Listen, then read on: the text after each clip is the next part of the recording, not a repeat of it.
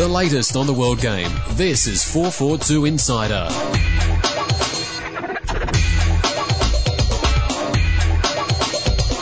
Hello and welcome to this week's 442 Insider podcast. I'm publisher Andy Jackson. Joining me as always is editor Trevor Trahan. Hello. And online web guru, breaking story man extraordinaire, Aidan Norman. Good morning. Well, everyone, happy FIFA 12 day. Yes. Yes. Well, it's not FIFA 12 day, it's FIFA 12 day for everyone else, but yes. We got our copy yesterday. Didn't have the best starts. 3 games played last night. 11 goals conceded on professional level. Didn't score. I didn't score last night either, I'll be honest. I played Melbourne versus Sydney. Harry Kewell and Brett Emerton are in the lineups. Looking good? And Melbourne won 6-0. Oh. Harry opened the scoring with a penalty and then got injured in the last minute. Very realistic. So, very interesting. All right, let's kick off. Local news first. Obviously, probably the biggest news story of the week, which, as always, drew criticism from all sides. Debate was raging on Twitter. Let's talk about Holger's decision not to pick Harry Kewell and Brett Emerton. Harry Kewell one was really an obvious one. Brett Emerton was the surprise. Obviously, he started the last however many games. What do we think about this, lads? Where do we stand? It divided people, didn't it? Yeah. It divided members of the media, and there's certainly plenty of members of the media that have, criticised FFA first policy. I mean, there's certain members that pretty much seem to be basing their whole career on that. And I think that was their reaction, that the FA hadn't been strong enough about it. But if you do the flips, I mean, they basically turned around and said that it's Holger's decision, which I felt the FFA did make a decision. They said it's Holger's, and people say, country always comes before club. Well, that's the decision the FA made, wasn't it? Because it turned around and said, well, no, it's the country's coach who's going to decide exactly who he picks. And Holger, people say, I put Holger in an awkward position. Holger doesn't strike me as the type of person that's going to be worrying about a decision like this. If he felt it was the right thing to call them up, he would have done so. If he felt it was the right thing to leave them out so the A-League gets its chance, that's what he did. And he was pretty, again, it's how you take it. I mean, he's said that, whilst the situation wasn't ideal, and I'll come back to that, he was within his rights to call on any of the players, and he chose not to. Yeah. End of story for me. Lem settle in. I'm surprised there's been so much talk about this. At the end of the day, it's a decision. He's made it. And we're going to benefit because we're going to have a cracking opening Can't wait. It'd be great. I think the only thing that I would say, and my only sort of point on the matter on Twitter, was this was a problem that the FFA had. The only criticism I would have of the FFA is that this should never have been an issue, because we shouldn't be playing A-League games on official FIFA dates. No, completely. That's it. If we adhere to that, because if we want current Socceroos to come back and play in the A-League, then we have to honour the FIFA dates. We don't have, because it's a bit like the NRL during State of Origin. You end up with a artificially weakened competition that can have a massive influence on the outcome of the season. And also it's certain teams are penalised, the better teams are penalised, the clubs that have gone out on a limb and brought back our best players can end up being penalised because they're current Socceroos. We need to support the owners who are spending big money bringing these players back and honour the FIFA dates. That, to me, if that was the case, we wouldn't be discussing this. Another point I want to make about the Aussie football media and fans too. Some people almost seem annoyed that they've been given something to write about or something to talk about. Why do we keep having to go on about that? They say as they keep going on about it and having, given us something to discuss. I don't think it was that, big a controversy, but it was interesting to see who was going to get picked. But now it's done, you just move on. I don't understand getting upset at the FFA over it. I don't think they did as much wrong. I just think it's an easy sell. It's an easy thing to do, isn't it? Yeah. Okay. Well, Harry Kewell has talked in the wake of this, and obviously said that he still wants to be a Socceroo, and he's targeting the games in November, the away matches in Oman and Thailand, to come back in the squad. That's been echoed by Holger. I really don't. This isn't a snub. This isn't a drop in. This is a realistic reflection on a guy that hasn't played for a few months. Totally. Yeah, it's not a problem. Yeah. I'd be incredibly surprised if he wasn't part of Holger's plans for the qualification process. He just needs a bit of game time. Yeah, he'll have, 4, 5, 6 games up until those games, so I don't see a problem at all. If he's fit, he'll be ready to go. He'll be good enough to be picked. And also, people are talking about, this is setting a precedent, and, but it's not setting a precedent because other players have been, excused Socceroos due to settle into their new teams in Europe. It's not the first time this has ever happened, and it's, and I certainly think, fair play to Holger. I think he's got a very good appreciation of the where we're at with the A-League. It's a big, and to be fair, we shouldn't need Brett Emerton to beat Oman and Malaysia, really. Not really, no. And if it sets a precedent that we should use common sense, then that's probably quite a good precedent to set, and I think that's all that's happened. Okay, all right, well, let's common sense in the local game. Come on, Trevor. Whatever next. Fred, somewhat surprisingly, has been announced Melbourne Heart skipper for this season. Yeah, I spoke to Fred last... Is this to get under the skin of the victory, do you think? Well, I spoke to Fred last week. He's interviewed for the next issue of the Mag Out next week. Because he's kind of an interesting story, isn't he? Sort of, this is his third A-League club now, and he's arguably probably the best Brazilian we've had here, certainly. And is he the first Brazilian captain ever in the A-League? I suppose he must be. Good trivia question. Yeah, I think so. And did Romario insist on captaining Adelaide and keeping the ball? And did Juninho ever captain Sydney FC? I can't remember. Yes, he did. He captained against Beckham, but that wasn't an official game. That wasn't an A-League game. There you go. Right.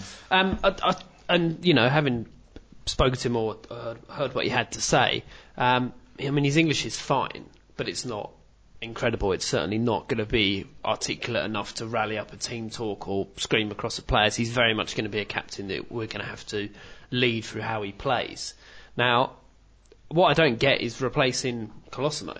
And they haven't got, many centre-backs, so if Colosimo's going to stay, you'd assume that he'd be playing. And he seems a perfect rumour captain. has surfaced that is this, Colosimo's exit from Melbourne Heart imminent because of this. Ado, you spoke to the club yesterday, is that right? Yeah, well, look, I spoke to the club yesterday. They flatly denied those obvious rumours. I think I got a flavour of this a few weeks ago when I was in Melbourne when they did the initial press conference for Fred, and Fanship was really talking up his ability to bring out the best in the younger players. He really made a point of that, and I remember thinking at the time, well, your captain is Colosimo. He wasn't really in Fanship's favour last season. As you remember, he was dropped quite a lot. So I just thought at that time, why is he saying this? He was really making a point of Fred's leadership abilities. So it wasn't a total surprise to me. But it is an unusual choice, I think, having said that. It's not a surprise, but it is an unusual one. But we shall see. Okay. Adelaide completed their squad by signing Milan Susak and Anthony Golec, so from Brisbane Roar and Sydney respectively. What do we think of this? This is probably completed, you'd say on paper, Adelaide's strongest squad, I'd say. And that's now the two young centre-backs from Sydney FC now officially who were developed through the club, Golec and German, now at Brisbane Roar and now at Adelaide. They don't want young centre-backs. Why don't you get a good old slow centre-back in there? Adelaide, like you say, look great, don't they? They're good, strong squad signings. We saw with Brisbane last year, when players dropped out of the team, they were able to replace them and not lose any momentum. And Adelaide looked like they've got the kind of squad that could do that this season. Vidicic, Gite. It's good. In part two, we're gonna have a look at a general sort of preview of next season's A-League and run through team by team who's been brought in, who's been brought out, how we think they'll go. So we'll save that for then. Wellington Phoenix, however, are facing a bit of an injury crisis after the financial crisis, with Pavlovic and Lucas Pantelis both suffering serious injuries. Big blow, this, particularly Pantelis, you'd say. Yeah, I think. But look, you feel for the boys. It's been a horror off season for Phoenix. They're still short of players. Having said that, it gives other players opportunities, but you never want to hear about these sort of things. But what a terrible off season it's been for those boys. If there's one side in the A-League that couldn't afford any injuries, it's Wellington. They're some way off completing their squad. Like I've said in previous podcasts, the last time I spoke to Paul Wyford, he was saying his contract's up in October or next month.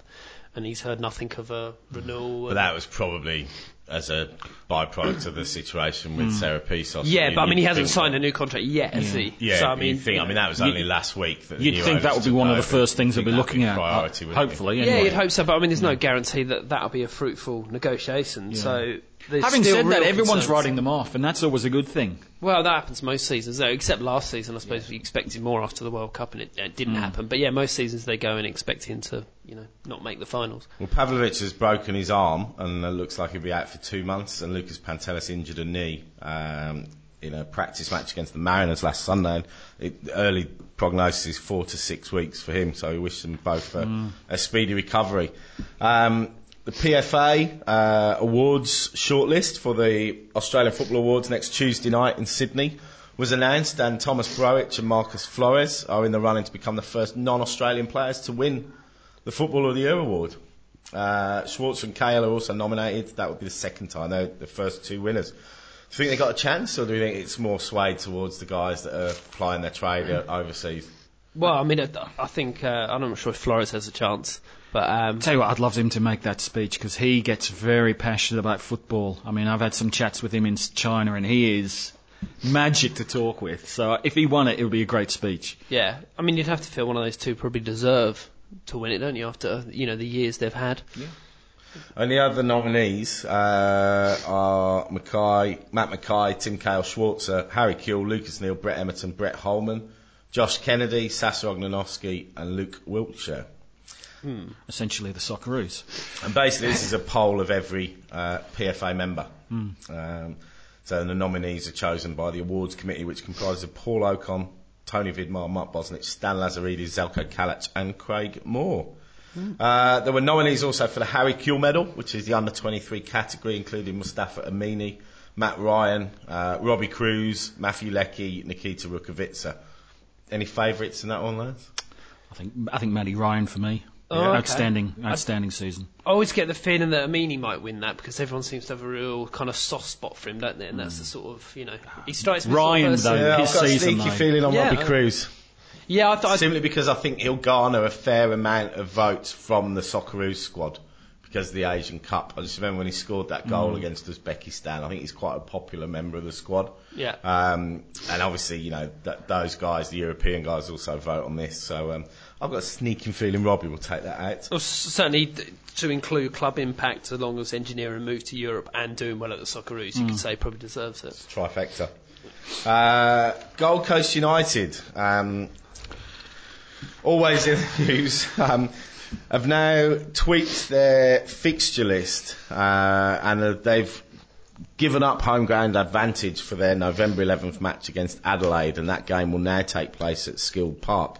What do we think of it? So this was an odd one to me, where it effectively, and apparently I'm not familiar with this, but apparently it has happened in the AFL and the NRL, where a team effectively sells their home ground advantage for a cut of the gate at the what would have been the away team, but now becomes the home team. It's one of those things that seems obscene at first because I've never really heard of it before. Now, I wasn't aware that the AFL and the NRL do that. So on the surface, it seems like a slightly strange thing to do. I don't know what the reaction from the Gold Coast fans has been to that. I mean, you wouldn't be overly enamoured with it, would you? See, the various problems they've had with capping and all that to have a game taken away. I suppose it's made possible with the three sort of matchups. Obviously, there's 2 home games, 1 away, or vice versa. And I think there is a bit of tweaking with the regional round coming up as well. And I think if they do it as a one-off, particularly if there's something going on the Gold Coast on that particular weekend where they feel that they might not get the crowd, as much of a crowd that they get, it might not be a bad idea. If this sets a precedent, where does it stop? Does every team sell their home game against Melbourne Victory to get a cut of a 40,000 crowd? Where does the Harry deal fit in that? Yeah. Very good, yes. Very good point. Oh, it's a can of worms for me. Let's just leave it alone. FFA, we need to step in here before this gets out of... Let's leave it alone. All right, that's it for a quick tour of the news on our website, au.442.com. We'll be back in part 2 for a more detailed preview of the forthcoming A-League season, which gets ever closer. Before we break, though, we've just got to tell you about next week's show. Whoa. I hope sit down. Sit down. 442 Insider goes live and interactive. We've got 4 Qantas Socceroos coming in, courtesy of Qantas. Thank you very much for supplying us. They are going to be in the office here between 2 and 3 o'clock, we hope, next week, and we will be broadcasting live. Someone said on the website, isn't that just like radio? Yeah, but imagine if yes, it is, but it's Back to the Future. Yeah, but if we'd said, 442 Insider goes radio, I don't think that would make much sense, would it? However, there is a difference in that you will be able to log on to this cool, natty piece of interactive software, the stories on the website, and you will be able to ask questions live of the players whilst we're on air. Yeah. Please register. I'll put the link in the news story for this podcast, where you can click through so you can register for it, so we know who's turning up on the day. It's free, so It's free to get involved. Get your questions ready. As soon as we know which 4 players are coming in, we will let you know, so you can get your questions primed and ready to load. All right, that's it for part 1. We'll be back in part 2 to talk A-League. This month's new 442 magazine celebrates the return of Harry Kewell and Brett Emerton as it previews the return of the A-League, with a profile on every club and an interview with a player from every team. We speak to rising Socceroo James Troisi from Turkey. Wayne Rooney chats to us about his new hair and winning title number 20 this year. We go behind the scenes at Barcelona to discover what Pep Guardiola is really like, and our series of features assessing youth development starts at Dutch giants Ajax. The latest on the world game. This is 442 Insider. All right, welcome back to this week's 442 Insider podcast. We are going to talk A-League. We are just over a week from the big kickoff. The A-League already. Can't wait. Is it already? It's come around so quick, isn't it? It's like, obviously, next week we will preview round 1 in detail and the matchups. But let's just have a quick tour of all the clubs. Look at some of the big movers, who's in, who's out, and how we think they'll do. Let's do it in alphabetical order. Adelaide. Last season finished 3rd. Key movers in: Zenon Caravella, Spasa Dilevski, Bruce Gite, Osama Malik, John McCain, Dario Vidicic, Evgeny Levchenko. Out has gone Robbie Cornthwaite, Ian Fife, Travis Dodd, Lucas Pantelis, Adam Hughes, Matthew Leckie, and Marcos Flores. So, what do we think, guys? Can they fill the void left by Flores? Life without Marcos? Well, look, let's face it, Rini never really liked Marcos, did he? And we know that, yeah. So it'll be interesting to see how this team plays under Rini. A lot of quality's gone out, but a lot of quality's come in. I think they're good enough for the 6.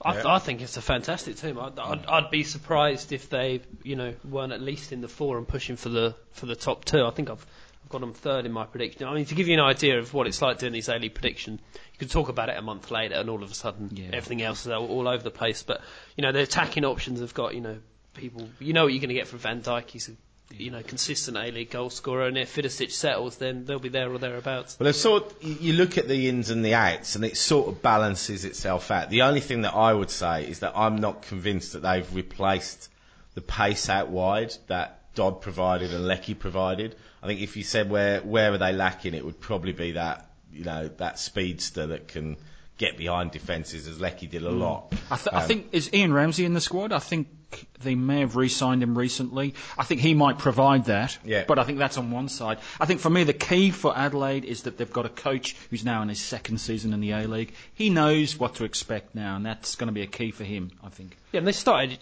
brilliantly last season and fell away in a pretty hideous fashion, but now they've had plenty of time to regroup. If they can hit a bit of consistency, then they'll be there. And big seasons for Gite and Vidicic. Obviously they've had A-League experience, they've been abroad.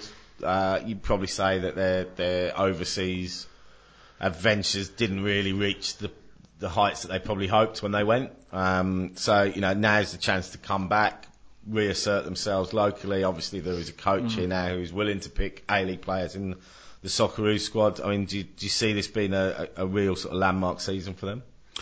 Look, I think it's going to be a great season for them. They're one of the 7 teams I think that are actually strengthened this season, and that's the problem with some clubs is that I'm picking Central Coast to do well, but all these other teams have strengthened, so I think perhaps only 2 haven't strengthened. So, yeah. Vidicic... Top 6. Yeah, Vidicic has kind of slipped under the radar a little bit. That's a big signing. When he was sort of breaking into the Socceroos, people were talking about him, being the new, creative force in attacking midfield for the national team. So the fact he's gone back to Adelaide, if he performs how we know he can, then, he'll be one of the league's best players. Where would you play him? Well, I think, he might, sit quite high forward, maybe behind Gite and Van Dijk, and those three as a front three would be pretty lethal. Okay, Brisbane Roar. Can they do what no champions have ever done before, which is go back to back? Normally it's, it's feast and famine when it comes to that's the A-League. Inns, Adnan, Berisha, Nakajima Farah, Kofi Dannin, Matt German, Jack Hingert. Out has gone Matt Mackay, Solazano, Costa Barbarousis, and Luke De Vere. So obviously coming in a few players that we'll have struggled to have seen or know much about. Obviously Ange has got his system of playing, so you trust that he's looked at these players and thought that they can slot into the system. But on paper, there's some big losses there. 4 real key players for their championship winning team. And obviously the big question is, can they replicate what they did last year? What's pivotal?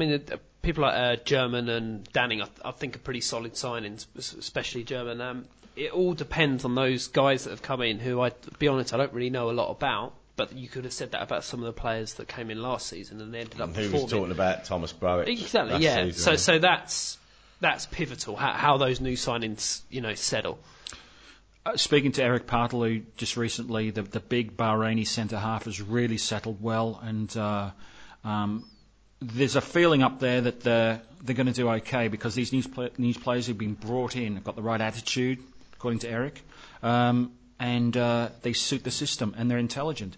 What we know is they're going to play the same way, and it's going to be very hard to play against them. And it's difficult to stop, even though they're going to play that way. They'll be tough. Okay. Top 6, definitely. The Mariners. Graham Arnold, Central Coast. Inns, Michael Baird, Troy Hearfield, Stu Michalek, Justin Passfield, Adriano Pellegrino and Brad McDonald. Outs, Jess Van Straten, who's been released, and Patricio Perez, who obviously returned home.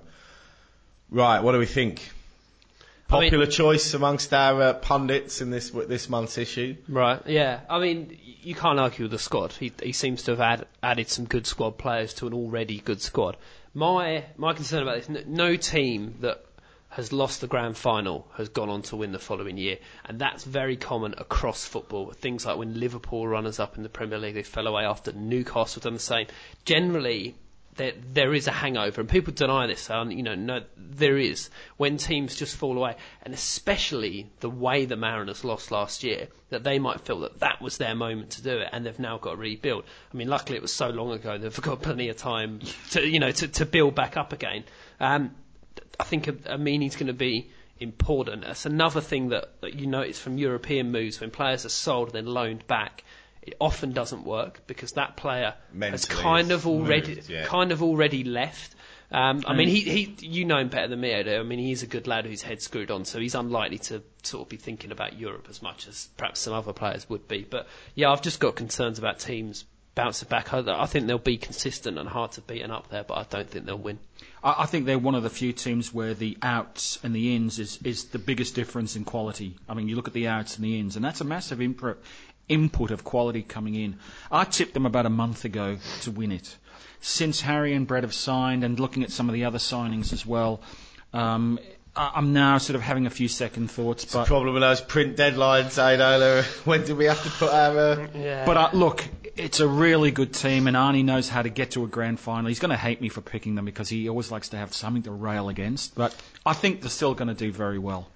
Well, myself, Ado, and not surprisingly Alex Wilkinson chose the Central Coast to win the home and away. But let's just be clear, when we made these predictions, Harry Kewell and Brett Emerton had not signed for their respective clubs. All right, Gold Coast United, Miron still at the helm. Last season, 4th. This is, Gold Coast is probably one of the biggest question marks in this. In that, I defy anyone to predict where they're going to finish. I think I had them bottom in my prediction simply because I had to put someone bottom, and that was Inns, Peter Jungschlager, Maka Richters, Dylan McAllister, Paul Beekmans, Ante Rosic, Dylan McGowan, Samuel Gebrahivite. You're going to say Samuel L. Jackson there for a second. And Amber Siam.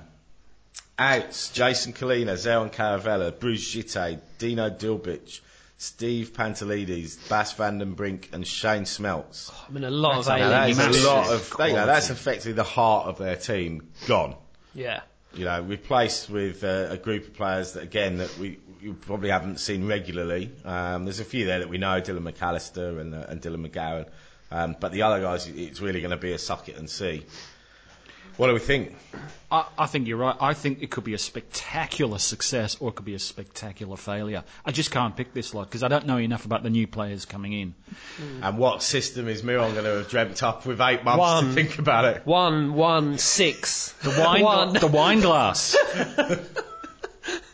I think it's very difficult to back them for the finals unless you're making a prediction, just to get some attention towards your prediction. I mean, across the guys that was suggesting, in the magazine, no one had them in the top 6, and that's no surprise. But I'm actually quite looking forward to watching them. Yeah, it's one of those where you just don't know what they're going to. They could be awesome. They could look at it and go, wow. Just a load of fearless youngsters. Everyone thinks they've got no chance, and Miro lets them go gung-ho. Maybe, but... Well, they've won the Youth League for the last 2 seasons. Yeah. And it makes sense. It's almost part of what we want the A-League to be, is those players progressing. But, when the A-League when Gold Coast first launched, how different was it? They seemed like they were just trying to buy the league with proven experience.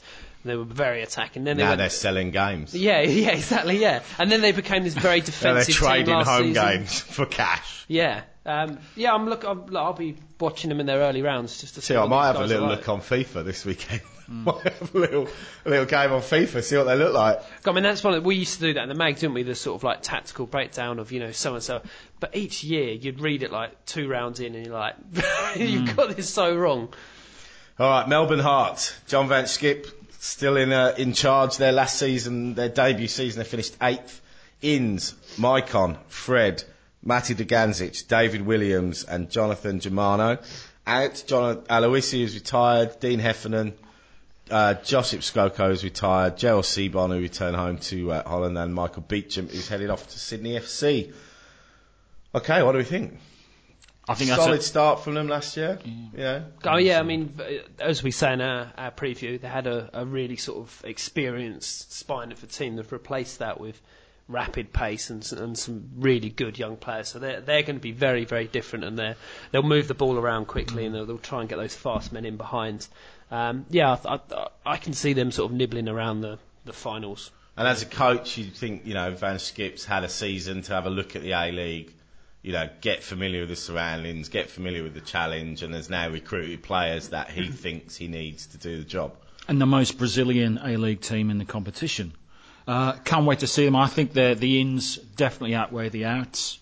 And the Melbourne Derby, round 3, I'll be there. Ada, you're in Melbourne these days. Are you a Heart or a Victory man? I can't comment. I cannot comment on that. I think you might be a Heart man, but there you go. Well, I am from Sunderland, but... no, look, I think Heart are going to be top 6 this year. I think there's enough quality there. Top 6 for me. Right. All right, Melbourne Victory.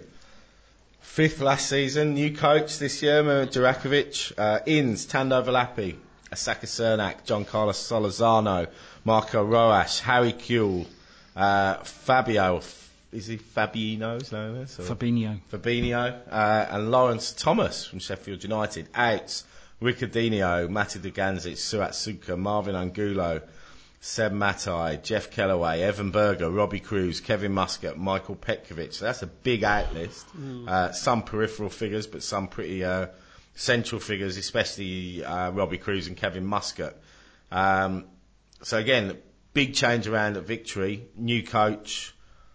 Will it take them time to settle, or do we think they're going to hit the ground running? Obviously, it's all going to be about Harry for the first few weeks at least. I think Marco Rojas, from what I saw against Celtic, he is going to benefit out of all of those strikers. He's going to be one who's going to benefit from having Harry in that team. He is going to have an outstanding season. Yeah. I was actually watching the game with the Celtic, the non-playing Celtic players, and then ended up having a few drinks afterwards with Neil Lennon, and the players that they picked out from the Victory side was Roas and also Foschini. Yeah. They liked. And they also picked out Josh Rose in the first Mariners game. Which is fair. We've been saying for... They were just a bit disappointed in his age. Was the feedback if he was 22-23. Victory for me, champions. I think they'll do the double. Did you predict that in the mag? I did indeed, yeah. And that's nothing to do with Harry. That was a prediction that was down before Harry. And I don't think Harry will be their best player next year. I think he'll make an impact. I've got them winning the grand final. We've both got the same grand final. Right, okay. Yeah, I mean, their wealth of attacking options is scary, and they should be able to outscore any And they've team still that got needs Danny Allsop And to Archie. pull on. Yeah, I mean, people forget that. Yeah, and Hernandez, but I mean, it's just an incredible attacking unit. And at the back, Adrian Lay is a great player, and so is And I believe they might be signing the former Socceroo defender, Adrian Madaski. I believe he may have signed or might be signing. The point, as I said, was Great those two centre-backs, are great, but they couldn't afford to lose one of them for any sort of length of period. But if they've got good cover, then I really think they'll be tough to stop. What a city to live in, Melbourne. Yeah. It's great. All right, Newcastle Jets. Franco in charge. Last season 7th. Inns, Thiago Calvano, Bjorn from Sydney FC, Chris Payne from the Fury, and Jason Kalina, although that's now and out. Adam DePuzzo has left, Zhang Shuo has left, Sasha Petrovski's gone, Sean Rooney's been released, Michael Bridges has retired, Fiorentini's been released, Neil Young has left, Brody Moy has gone, and Casper Tafta has been released. Not looking good on paper for the Jets, is it? Not good, no. Obviously, Jason Kalina's out for the season. There's talk of Joel Griffiths coming back. That has been rumoured today. I've seen that on Twitter. Either looking potentially at Sydney FC or Newcastle Jets. You'd say that they certainly need somebody to sort of be the figurehead of that. What is encouraging is they've got a members count on their thing. Obviously, they've put out really, really affordable membership price, and I think they're up to 8,600. Yep, it's great. Which would probably put them second after Melbourne Victory. I think. Yeah. I don't know of any other team that's got more. We than were 8,000 discussing members. the Raw memberships last week. Oh, it's tiny. I could not believe Less it. than 2,000 last year, I think. Yeah. Hart said about 3.5, so most clubs are under 5. Sydney They're was over about- 5. Sydney and was about 6.5, 7 last season. Wow. Yeah, I mean, great news for the Jets, and those 8,000 people will get to watch them battle to avoid the wooden spoon with Wellington. They won't get out of the bottom two, based on this squad that I'm talking about today. Yeah. Payne scored 2 in an intra-club trial match yesterday, a 4-1 game. Richie Cardozo's on trial there as well at the moment, a VPL Media Player of the Year, top goal scorer down there. Yeah, he's getting big raps, isn't he, down in Yeah. Victoria. But, gee, it's going to be a tough year. There's no other way you can look at it. Not because of the squad that they've got, but because I think virtually every other club has strengthened, except for, let's say, Wellington and Gold Coast, we don't know. I mean, Tinkler's got money. Do we see them potentially going down the guest stint route? Effectively a marquee guest player for a third of the season to, if they don't start off particularly well and the crowds, obviously their main marquee player they've spent a lot of money on is not going to kick a ball this season. Maybe they look at can we get a big name in on a guest stint? Well, maybe he's certainly got money. He's a billionaire now. He just moved into the billionaires. nice. Isn't he the wealthiest man under 40 in the country? Yes, exactly. Yeah, so he was about 600 millions before, and Just found a lazy 400 million last weekend. Yeah, just been a good couple of weeks, and he's back. He's up to a billion now. So yeah, it's a surprise that he's slashed the ticket prices, and I then thought it was going to lay on sort of a incredible team, but it seems really community focused, as in some of the community might get a game. Yeah. Having said that, if ever there's a community that likes to be the battler, it's Newcastle. They love that underdog status. They had it all throughout the NSL. Do you know? And playing in a cool kit as well, the Barcelona kit. Love the kit. Yeah. Do you know what the Jets will be? They will be irritatingly hard to beat. They'll be really dogged, and they will fight for everything, and they'll grind out of a frustrating draw at Victory or something like that. Well, it's an interesting period for the club up there, and not just the Jets. I mean, the whole new, Hunter Sports Group taking over the Knights, and obviously they've got Wayne Bennett up there, NRL super coach. They're signing joint sponsorship deals. I think it would be a really interesting, season to watch how the sort of sporting club, that we've talked about before on the podcast. Maybe this is the answer, not to fight against the rival codes, but to actually partner with them if our seasons are not going to overlap. anymore, or very, overlap at the start of their season. There's nothing to stop. And the Knights were getting phenomenal crowds towards the end of the season because he's done exactly the same in the Rugby League with the ticket pricing that he has done in the A-League. So if the Knights are getting 20,000, why can't the Jets? I think that was the idea behind Parramatta Power, who teamed up with the Parramatta Leagues Club about 10 years ago, but that was a disaster in the end. So it depends on how you go about it, the people who are involved and how you do it. Yeah. I saw that from the inside because my actual office at Inside Soccer was in Parramatta, so we were there most days, and it never worked. How much is a general attendance ticket to Newcastle if you just rocked up over there around the 20? It's really cheap. No, it's cheaper than that. It's cheap. It's really, because I'm all for that, and the crowds go up and stuff. I only mention this because without name dropping, I was speaking to Tom Payne on Monday, who's the president of LA Galaxy. Hang on, I'll just pick that one up. And he was saying about ticket pricing, and he said one of the things he said when he came in, he goes, we're not going to slash our prices. And to use an American term, he goes, you seem like a minor league sport if you charge minor league prices. He goes, there has to be a balance where you're charging a reasonable amount so people expect to go and see a reasonable product. And if you throw away tickets for nothing, then people don't expect a lot, which is perhaps what they'll get at the Jets. Well, maybe they cut prices early in the MLS, but I think now they're not. No. We're still early on in our development, but it didn't work necessarily cutting the price. I think you need to have a little bit of credibility by charging a reasonable price. Yeah. Okay. Perth Glory. Again, another big season. We say this every year, but it's a big season for They look Perth. great. They look great on paper. And Ian Ferguson. Last season they finished 10th. Inns, Travis Dodds, Shane Smeltz, Liam Miller, Bas van den Brink, Danny Vukovic, Evan Berger, Adam Hughes, Neil Young, Billy Mehmet.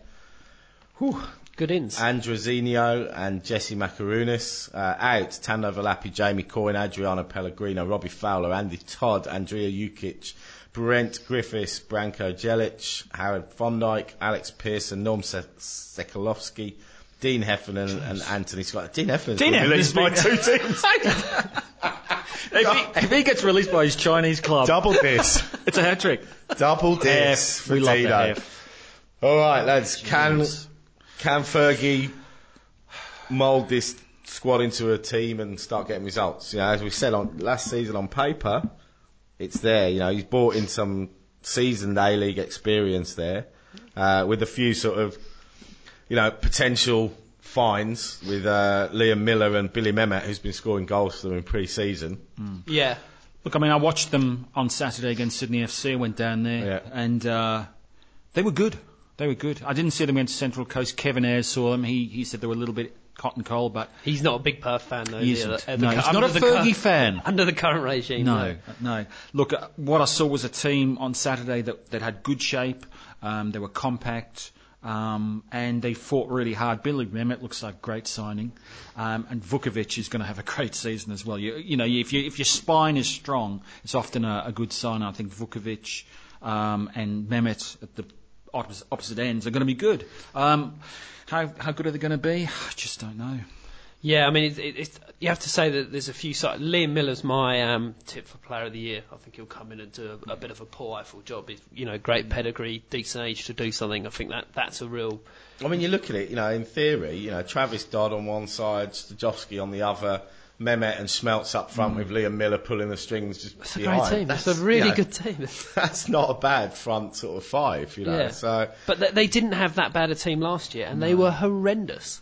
Well, they started well. Yeah. And then they became progressively bad. And look, I think the first 6 weeks is going to be key for Fergie. This is the season to prove himself. We said that last season, but this really is the season to prove himself. Okay, Sydney FC. Levitschka still in charge. Last season, 9th. Inns, Brett Emerton. Really? When did that happen? Yeah. He can play, can't he? Jamie Coyne from Perth. Pascal Boschart from Holland. Michael Beecham from the Heart. Carol Kissel. Out. Stephen Keller was released. Hayden Fox retired. Brendan Gann released. Stu Michalek went to the Mariners. Coffee Danning, Raw. Matt German went to the Raw. Bjorners headed up to Newcastle. And Anthony Golek was released. Big season for Vitislav. Yeah, certainly a big start to the season. Some would say lucky to still be in the job. He's so nice, though. You can't, I know, you it's can't lovely sack guy. him. Sydney are hard to call, aren't they? I'm really not sure. I'll be surprised if they didn't sneak into the finals somehow. But I think they'll do better than that. I think with that team, I mean, the ins are definitely outweigh the outs. Yeah. I mean, what about? I think if they got Colosimo at centre back, I'd feel more confident about predicting them. To if the rumours are correct, he might be coming back. Well, this is it. Yeah.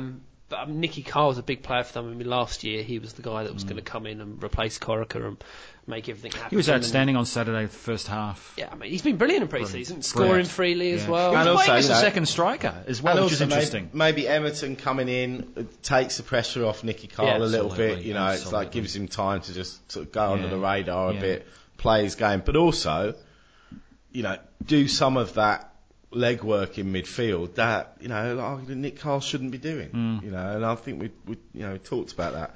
And he's not a central midfielder, as in he's not going to be box to box. He's not going to be defending. You don't want him to defend. And sometimes it seems to be his own worst enemy because he is so desperate to prove that he's not a luxury player that he ends up in places on the pitch that he doesn't need to be or shouldn't be.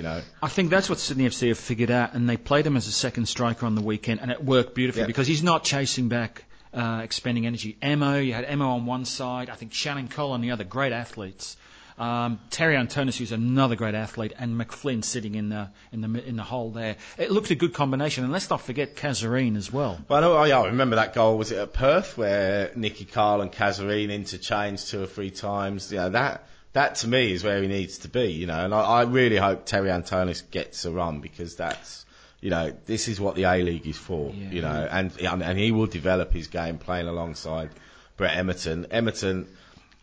I hope they I don't know whether they'll be tempted to play him through the middle, but I think, Sydney have lacked, even when they won the league, like 2 years ago, they lacked any natural width. Kissel wasn't really a wide player. McFlynn was playing on the left-hand side of the diamond for a lot of it. And I'd be tempted to say, play a natural game, play wide out the right, let's get some crosses in. Cazarine's great in the air, good player in the air, and Nicky Carl feeding in the middle. Yeah, and that's what they're doing on the weekend. Brett was basically playing as a wide midfielder, and I think from memory Shannon was playing on the other side with Jamie Coyne taking his spot on the right side of defence with Pascal and Beachy in the centre. I think the top 6 definitely top 6. Okay. Last team, Wellington Phoenix. Ricky Herbert still in charge. Last season they finished 6th. Ins, Nick Satalios, Jimmy Downey, Danny Sanchez, Tony Warner, Lucas Pantelis. Out, Nick Ward, Diego Walsh, Oscar Cornejo, James Musa, Troy Hearfield, Jade North, Danny Vukovic, Reece Crowther, Dylan McAllister, Marcus Roash and Dean Heffernan. That's half the people that live in Wellington. Did you say Tony Warner? You said Tony Warner. Is he? Have they signed Tony Warner? Wasn't he on the bench for Tony years? Warner from Tranmere. Yeah. Wasn't he with Liverpool for years and years? Is that the same Tony Warner? Yeah, he might have been a reserve keeper. Yeah. Well, he must be about 50 or something. Yeah. I mean, a lot of outs. So transitional time for Phoenix on and off the pitch, obviously under new ownership, new era for the club. They've certainly got a great base to build on, but this will be a big season for them. I mean, every season they lean on that home form and what it's like, and they'll have to really lean on it this season. They need to solve the problem of their absolutely hideous away form that they just couldn't get their head around last season. And that doesn't look like a squad that's going to be able to, do that currently. They need to sort out, new players' contracts. They need to get new players in. I can't see him making the finals at the minute. Yeah, obviously you'd say Paul Eiffel staying injury-free is critical. Well, staying injury-free and signing a new contract is critical. Yeah, exactly, yeah. I mean, I hope they do. I think everyone has a bit of a soft spot for Wellington and, and Ricky Herbert and Paul Eiffel and stuff. So I do hope they prove me wrong. And best kit in the league. And new Adidas kit, fantastic. Yeah. And that's also, that's something else I'm looking forward to, is seeing the, finally clubs with a bit more their own identity, their own kits. We've seen some good kits released, and I think it's going to be a cracking season. So we'll be previewing round 1 in detail next week, but that's our sort of overview of who's in and who's out the A-League. A brief mention for David Carney, and if he's likely to come back and where he might go, because at the moment, since being released by West Ham, he's clubless, and it's going to get harder Notts and County harder. was the last I heard. Right, okay. Yeah. Jets. I mean, yeah, it could be. I mean, I suppose Jets or Wellington. Wellington seems. It actually suits Sydney because of a bit of width as well, and if they could afford, you know, to get him under the cap or afford to do whatever with him. Yeah, it'd be ideal for Sydney, I think. All right, that's it for an elongated part 2, but definitely worth it. Took us a while to get through the 10 clubs, so that's it for part 2. We'll be back in part 3 to look at some of the overnight and action this week from the UEFA Champions League. We all have goals, but sometimes we need a little help along the way. The best advice and assistance on your journey can make an enormous difference. Tiger Management and PR represents up-and-coming and established TV and radio presenters, performers and sports people. So if you're wondering how you'll rise to the next level, engage the services of Tiger Management and PR and you'll no longer be alone. Call 1300 784 212 to find out more or visit tigermanagement.com.au. Back to 442 Insider.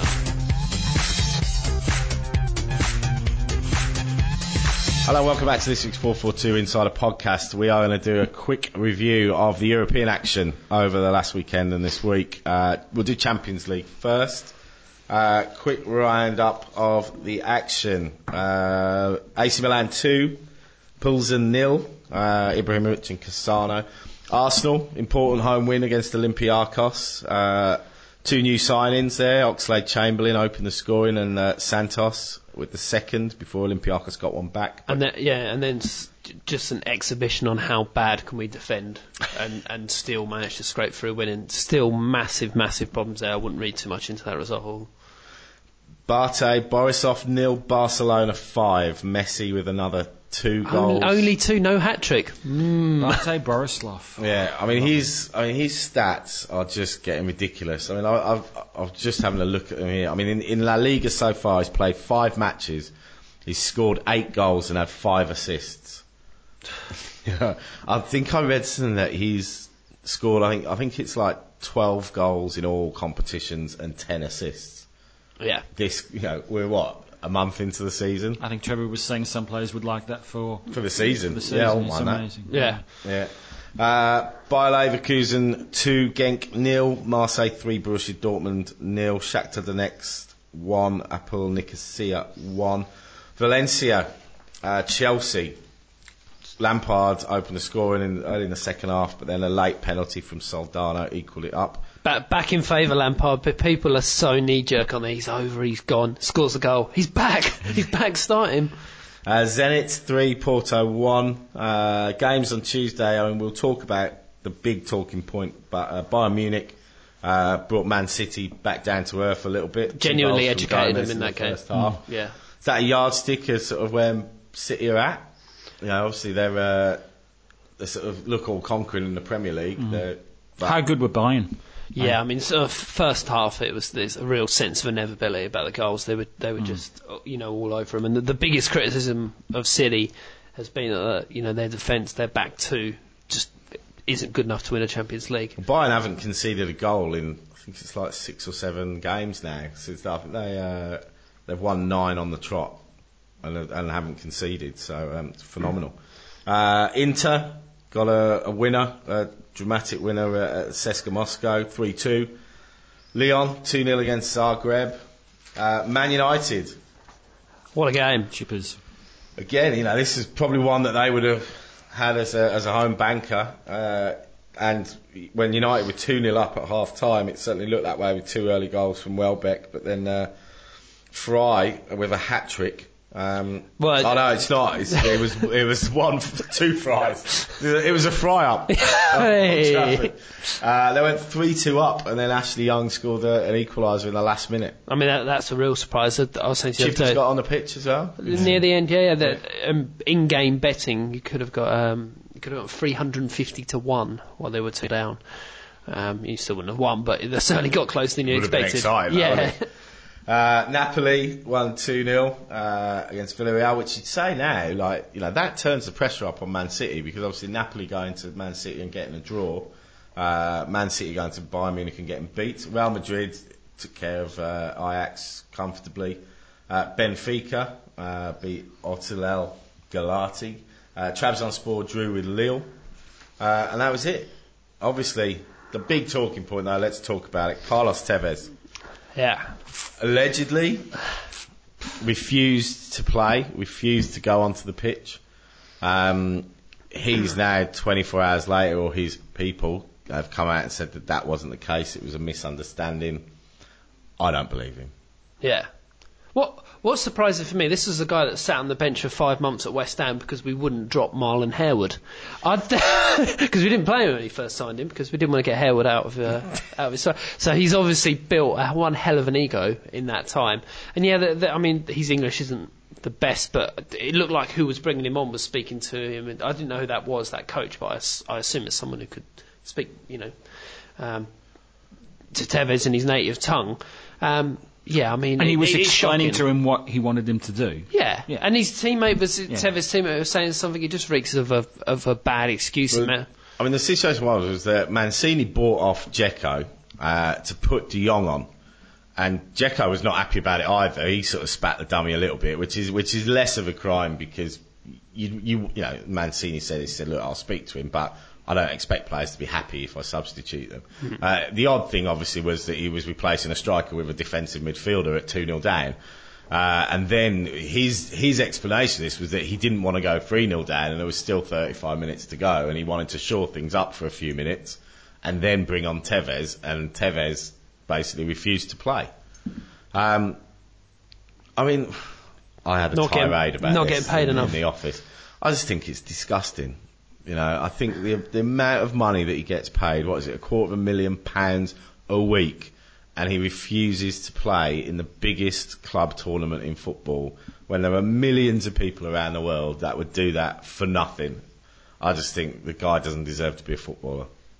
Yeah, I mean, if I was a particularly vengeful person and I owned that club, I'd be in a financial position to see how he fancies playing the rest of the season, the reserves. Well, the one thing is, they are one of the few clubs in the world that can afford to hang him out to dry. Yeah. And say, right, you know what, we'll keep paying you, but you're not going to play football. Yeah. You know, but I question whether Carlos Tevez will be happy with that. Well, you know, if you don't want to, if he doesn't want to play in the Champions League.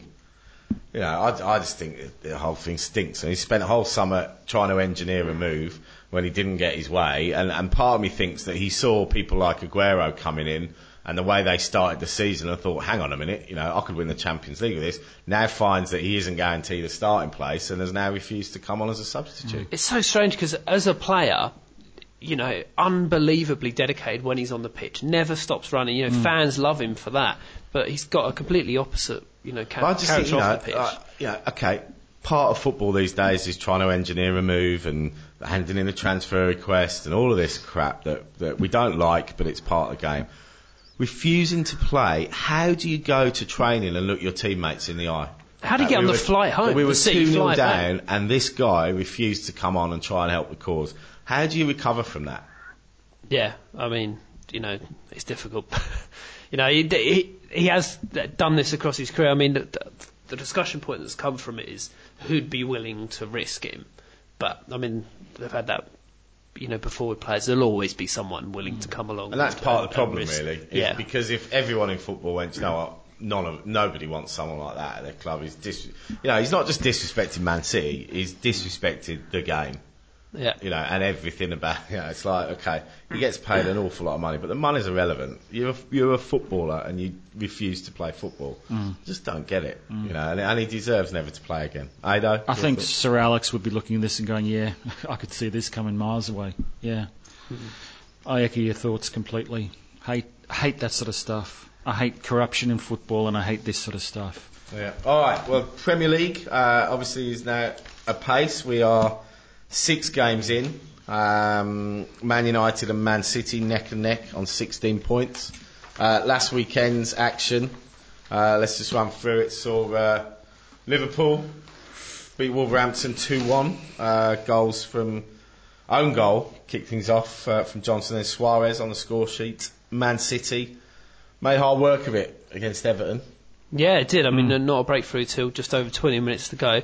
Balotelli, I saw a funny tweet. Someone says, you know when Balotelli's not your most disruptive footballer in your squad, that you've got some problems. And Everton quite often do this when they come up against the big boys. They give them a hard time. They don't make it easy. And they went there with Tim Cahill leading the line. When they had a fair few strikers on the bench. Let's talk about Cahill's challenge. Yep. On Company. Pretty ordinary challenge. Yeah, it's not. I mean, do we know how long he's out for, or?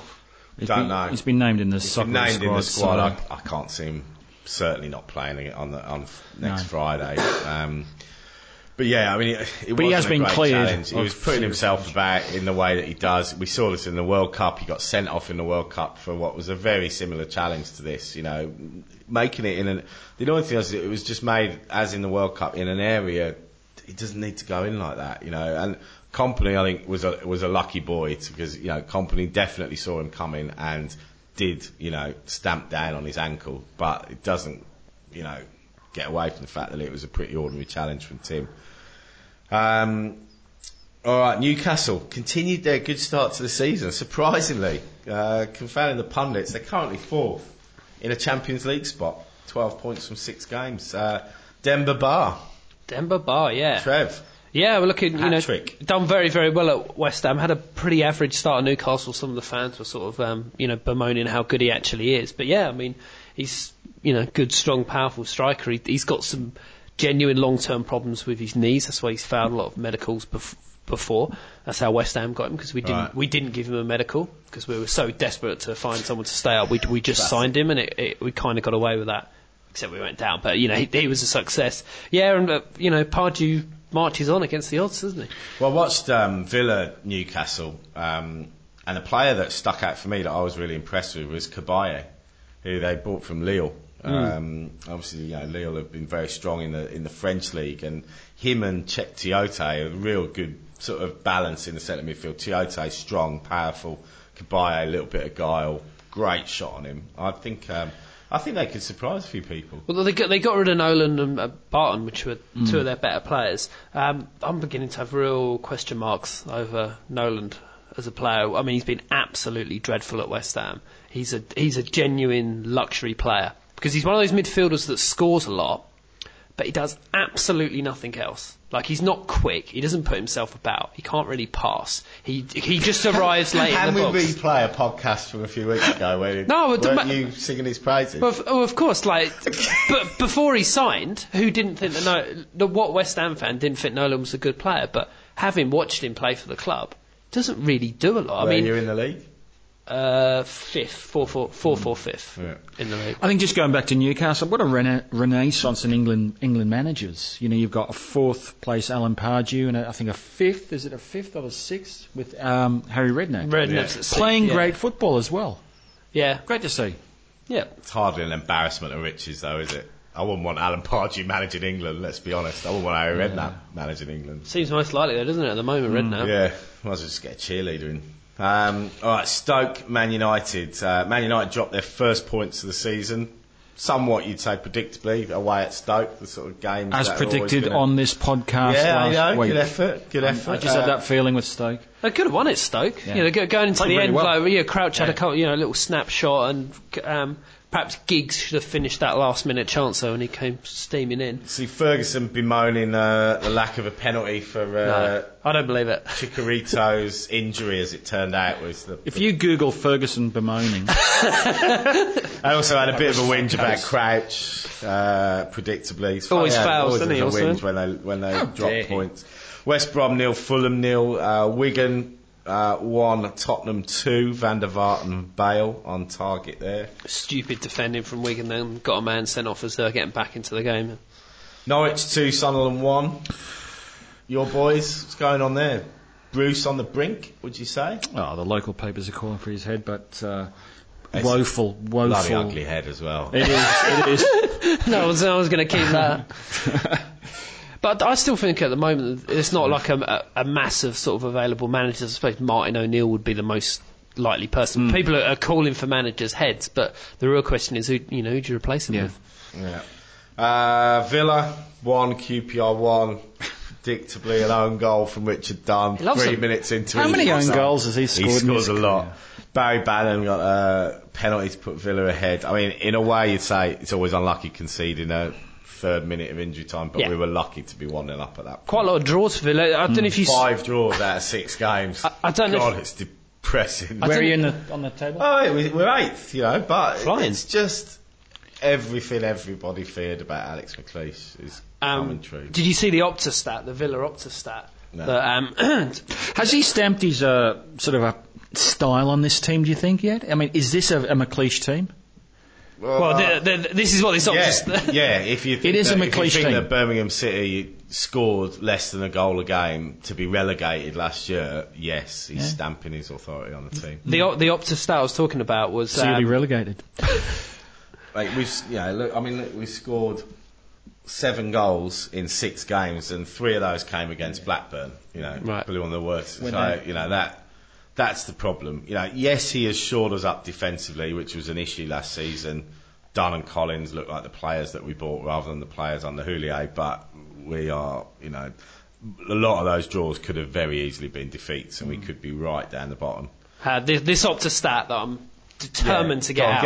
Apparently they were saying that 20% of Villa's balls are now long balls, and it's the highest percentage in all of the Premier League. Which is what you were saying before, wasn't it? They'll come in and play that sort of, more direct style. You'll probably keep them up, though. Mid-table for the next 20 years. Great. Oh, well. Arsenal 3, Bolton 0. Van Persie scored his 100th goals for Arsenal. Not sure how many more he'll be scoring those. The rumours that he's only got a year and a half on his contract, and this is the situation they got into with Nasri, which was, if he doesn't sign a new contract this season, he's into his last season. And Arsenal are faced with the choice of either getting something for him or getting nothing for him. On paper, that's a convincing win. Bolton, let's talk about Bolton, because for all the plaudits of last season, this is 9 defeats in 10 games. If we look at the last games in last season, they went on holiday in about April, didn't win, I think, lost their last 4 games, have lost 5 out of their, they're really struggling. Stewie Holden's out of an injury. Yeah, it's a big blow. And this wasn't picked by a lot of people. I mean, the way they played, I think, for most part of last season. This season hasn't been picked for the way they've played. I think that they started well, didn't they, under Owen Coyle, and it's a different style of football, and people were, getting quite excited about it. But they sit rock bottom of the table and looking... 5 defeats on the bounce. Yeah. Chelsea comfortably took care of Swansea. Fernando Torres continues his up and down form. Scored a good goal, was playing well, and then in the 39th minute had a complete brain explosion on the halfway line and jumped in 2-footed. Yeah, I mean the previous week he played brilliantly, got a goal, and then missed that sitter. So everyone talked about that. Did the same this week, except getting sent off, and now everyone's just talking about that. And now he's out for 3 games when he's just coming back into. And it was in the centre of the park. Yeah, it's on the halfway line. Totally unnecessary. Strikers. Yeah. It's a shame because he was just starting to fire again. Ramirez continues to improve, 2 goals, looking good player. I mean, do we think Chelsea are still in this? I mean, I know it's too early to say, they're 3 points behind. Is a fire in Torres critical to them being able to have any hope of living with Man United and Man City over the whole season? I kind of want Torres to go well, and he seems to be improving. I suppose these next 3 games are the opportunity for the guy or guys who come in to prove that he should stay out of the team, and if they fire well, then perhaps he won't get back in, but otherwise I think they should still persevere with him. He's showing signs of returning to some form. Yeah. Well, and the Frank Lampard talk and conjecture really came from this, because he was on the bench, and the rumours that obviously later on in the game AVB made a change and brought on Josh McEachran instead of Frank Lampard, and Frank Lampard was rumoured to have got up and left the bench and walked down the tunnel before the end of the game. Maybe he just needed a loo.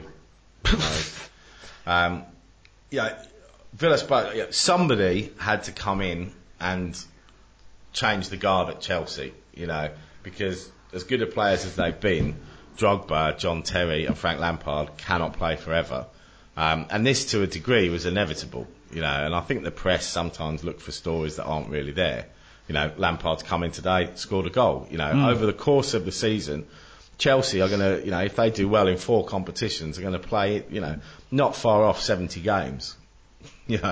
65, 70 games. So it's quite possible that Frank Lampard, in his 30s, could end up playing 35, 36 games and not featuring as many games. But I think, I think Henry Winter, who still remains to be probably one of the best UK journalists, done a really good column on Lampard saying that perhaps he just needs to reinvent himself a little bit and sit back a bit more as a defensive midfielder. Yeah, as a defensive midfielder. Because he always wanted to be that attacking midfield earlier in his career. That was his goal. Yeah. Now, how old is he now? He's 33. 33. Yeah. I sort of get the feeling that Chelsea or Villas-Boas is moving towards a variation of the 4-3-3 that Chelsea have traditionally played to a more 4-2-3-1 with Torres the one, and he seems to be starting to build the way that he wants them to play around Torres.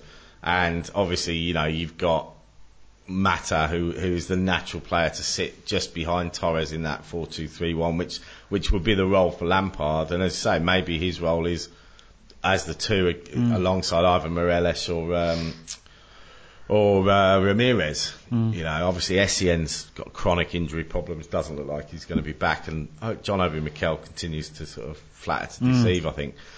We've seen Ryan Giggs do it. Look at how Ryan Giggs has transformed the way he's played to remain relevant in today's football, but also relevant at his age. But you need the backing of your manager, and I think he has got Lampard has got the backing of his manager. I think they're going to do quite well this season. I think nobody's really talking about Chelsea. Yeah, exactly. Yeah, Lothar Matthäus was another one who reinvented himself well. All right, well, we talked briefly about the table. Let's just have a quick rundown. Man United, Man City, both top, equal points, 16 points. Chelsea in third, 13 points. Newcastle on 12 points in fourth. Liverpool on 10 points. Tottenham on 9. Bottom of the table, Bolton, bottom on 3. Fulham, Blackburn and West Brom on 4 points. And then you've got Sunderland, Wigan and Swansea on 5. So still early days. I'll probably give it another 3 or 4 rounds before we start getting a real sort of flavour of where teams are going to be. Let's leave it till after 10 games. But yeah, that's it for part 3. We'll be back in the final part to preview this weekend's football, so join us after the break. This month's new 442 magazine celebrates the return of Harry Kewell and Brett Emerton, as it previews the return of the A-League, with a profile on every club and an interview with a player from every team. We speak to rising Socceroo James Troisi from Turkey. Wayne Rooney chats to us about his new hair and winning title number 20 this year. We go behind the scenes at Barcelona to discover what Pep Guardiola is really like, and our series of features assessing youth development starts at Dutch giants Ajax. The latest on the world game. This is 442 Insider. Hello, welcome back to the final part of this week's 442 Insider podcast. We're going to do a quick preview of the Premier League this weekend. A couple of big derbies in the Premier League. Kicking off with Everton-Liverpool, Merseyside derby at Goodison Park, 12:45, so 9:45 our time, just before the clocks go forward. Yep. Daylight saving starts this weekend. Not sure, I'm never sure whether that's better or worse for football, because the weekends it makes it a bit more difficult, but midweek games it's you can watch 7:15 rather than 5:15. How do we see this one going? I'm going to go for Everton. I've got a funny feeling that Liverpool have had a little bit of a wobble. That's not to say that they're not going to have a good season. But yeah, Everton are doing better than we all expected. After the transfer window closed, talk of them getting relegated and what have you.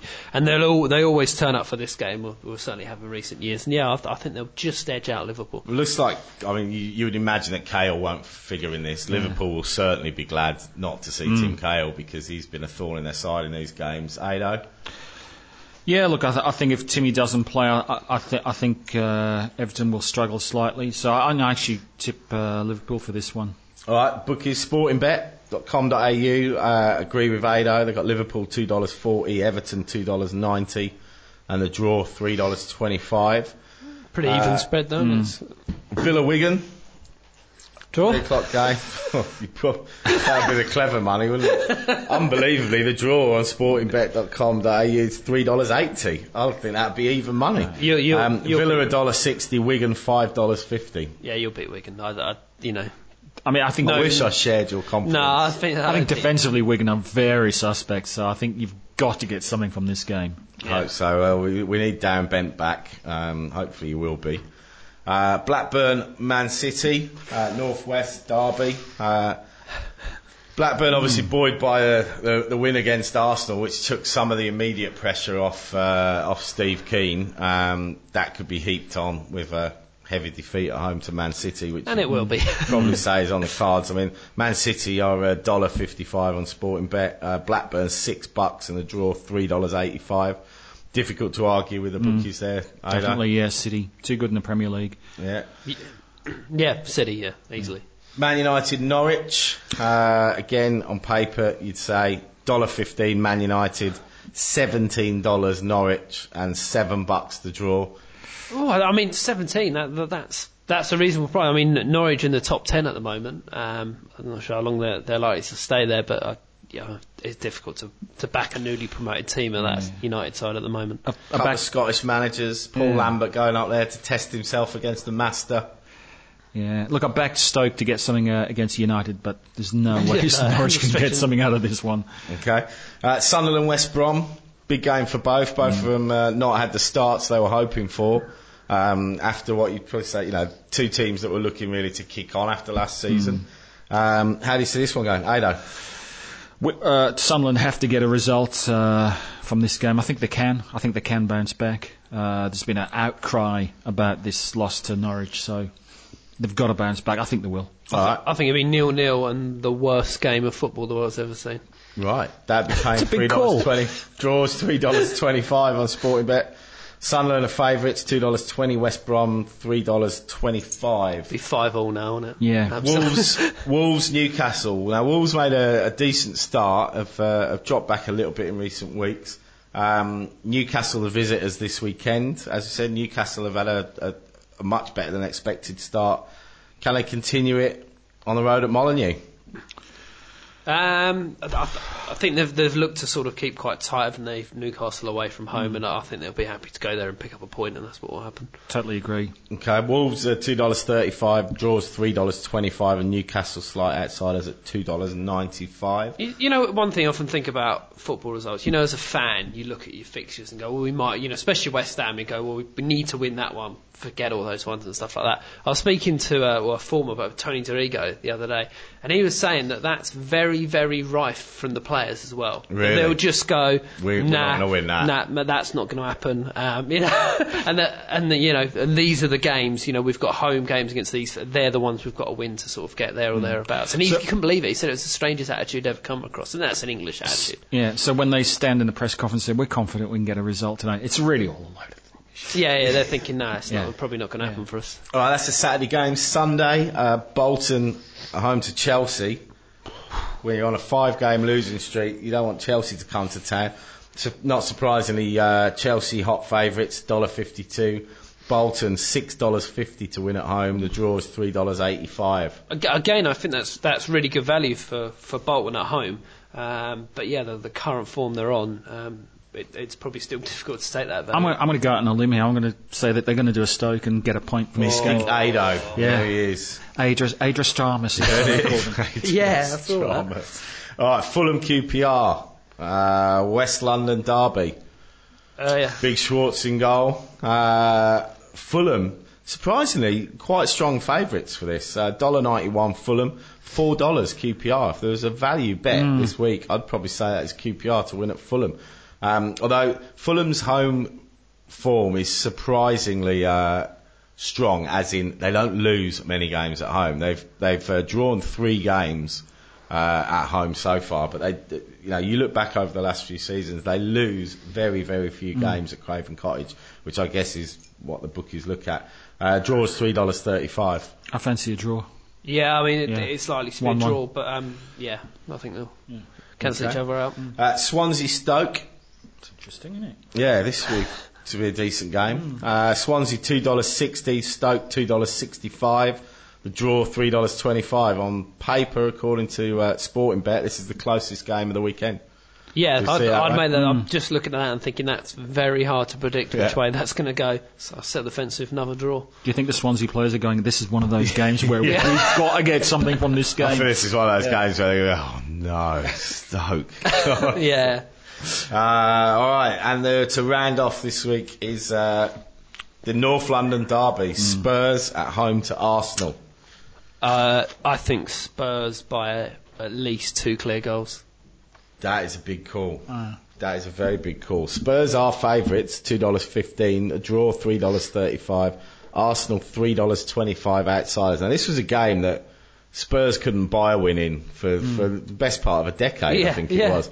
But they've certainly turned that around in the last couple of seasons. They'll go into this, you'd say, full of confidence. Ado, do you agree with Trev's assessment? An easy win for Spurs? I don't think it'll be an easy win. It's never an easy win in these games, but the way they're playing at the moment, you've got to back them. Odds on Adebayor, his first goal scorer. Exactly. The thing is about Harry does set up relatively sort of attacking teams, and that's how we turn their form around against Arsenal. There's nothing to fear. We can have a go. The way they're defending, if Harry unleashes those players at them, they'll have. But would this be the game where Arsenal can say we turned our season around? We've had some big scoring games in this recently. We've had, I think, 4-4s, 4-3s. It rarely disappoints, and it won't unless you're an Arsenal fan for this game. All right, that's it for this weekend on the Premier League. Also this weekend in Sydney, where I will be, is Volkswagen have been running for the first time in Australia their Junior Masters, which is an under-12 tournament that runs around the world. And the winners this weekend, teams have entered from all over the country. There are 20 teams. It's out at King's School, Parramatta. Visitors are more than welcome to go and have a look at some hot under-12, Saturday and Sunday. Okay. We'll be down there, and the winners head off to Poland next May to compete in the global tournament against the winners from around the world. Brilliant. Yeah, so it's worth getting along. Good initiative. Have a look on the website. Steve Corica is the ambassador. Where are they doing it? Which stadium? The King's School in Parramatta. At the school, there's 4 pitches going at once. Yeah, so that's where I will be. Lads, weekends for you? FIFA and Fox Sports. Yeah, pretty much. Definitely a little bit of FIFA. See if I can actually score a goal at some point. And I'll be Monday. tidying up Phil Villa's apartment. There you go. Just a reminder, next week's groundbreaking live broadcast. Register. For 442 Insider. Jump on the website, have a look at the story, follow the link and register to have your chance to put questions live on air to Qantas Socceroos. Which website do they go to? au.442.com, Ado. Yeah, thanks for that. Thanks, lads. Cheers. Everyone enjoy your weekend. We'll be back next week to preview round 1 of the A-League. 442 Insider is a Helms Media Solutions production. Visit helms.com.au to find out more about our services.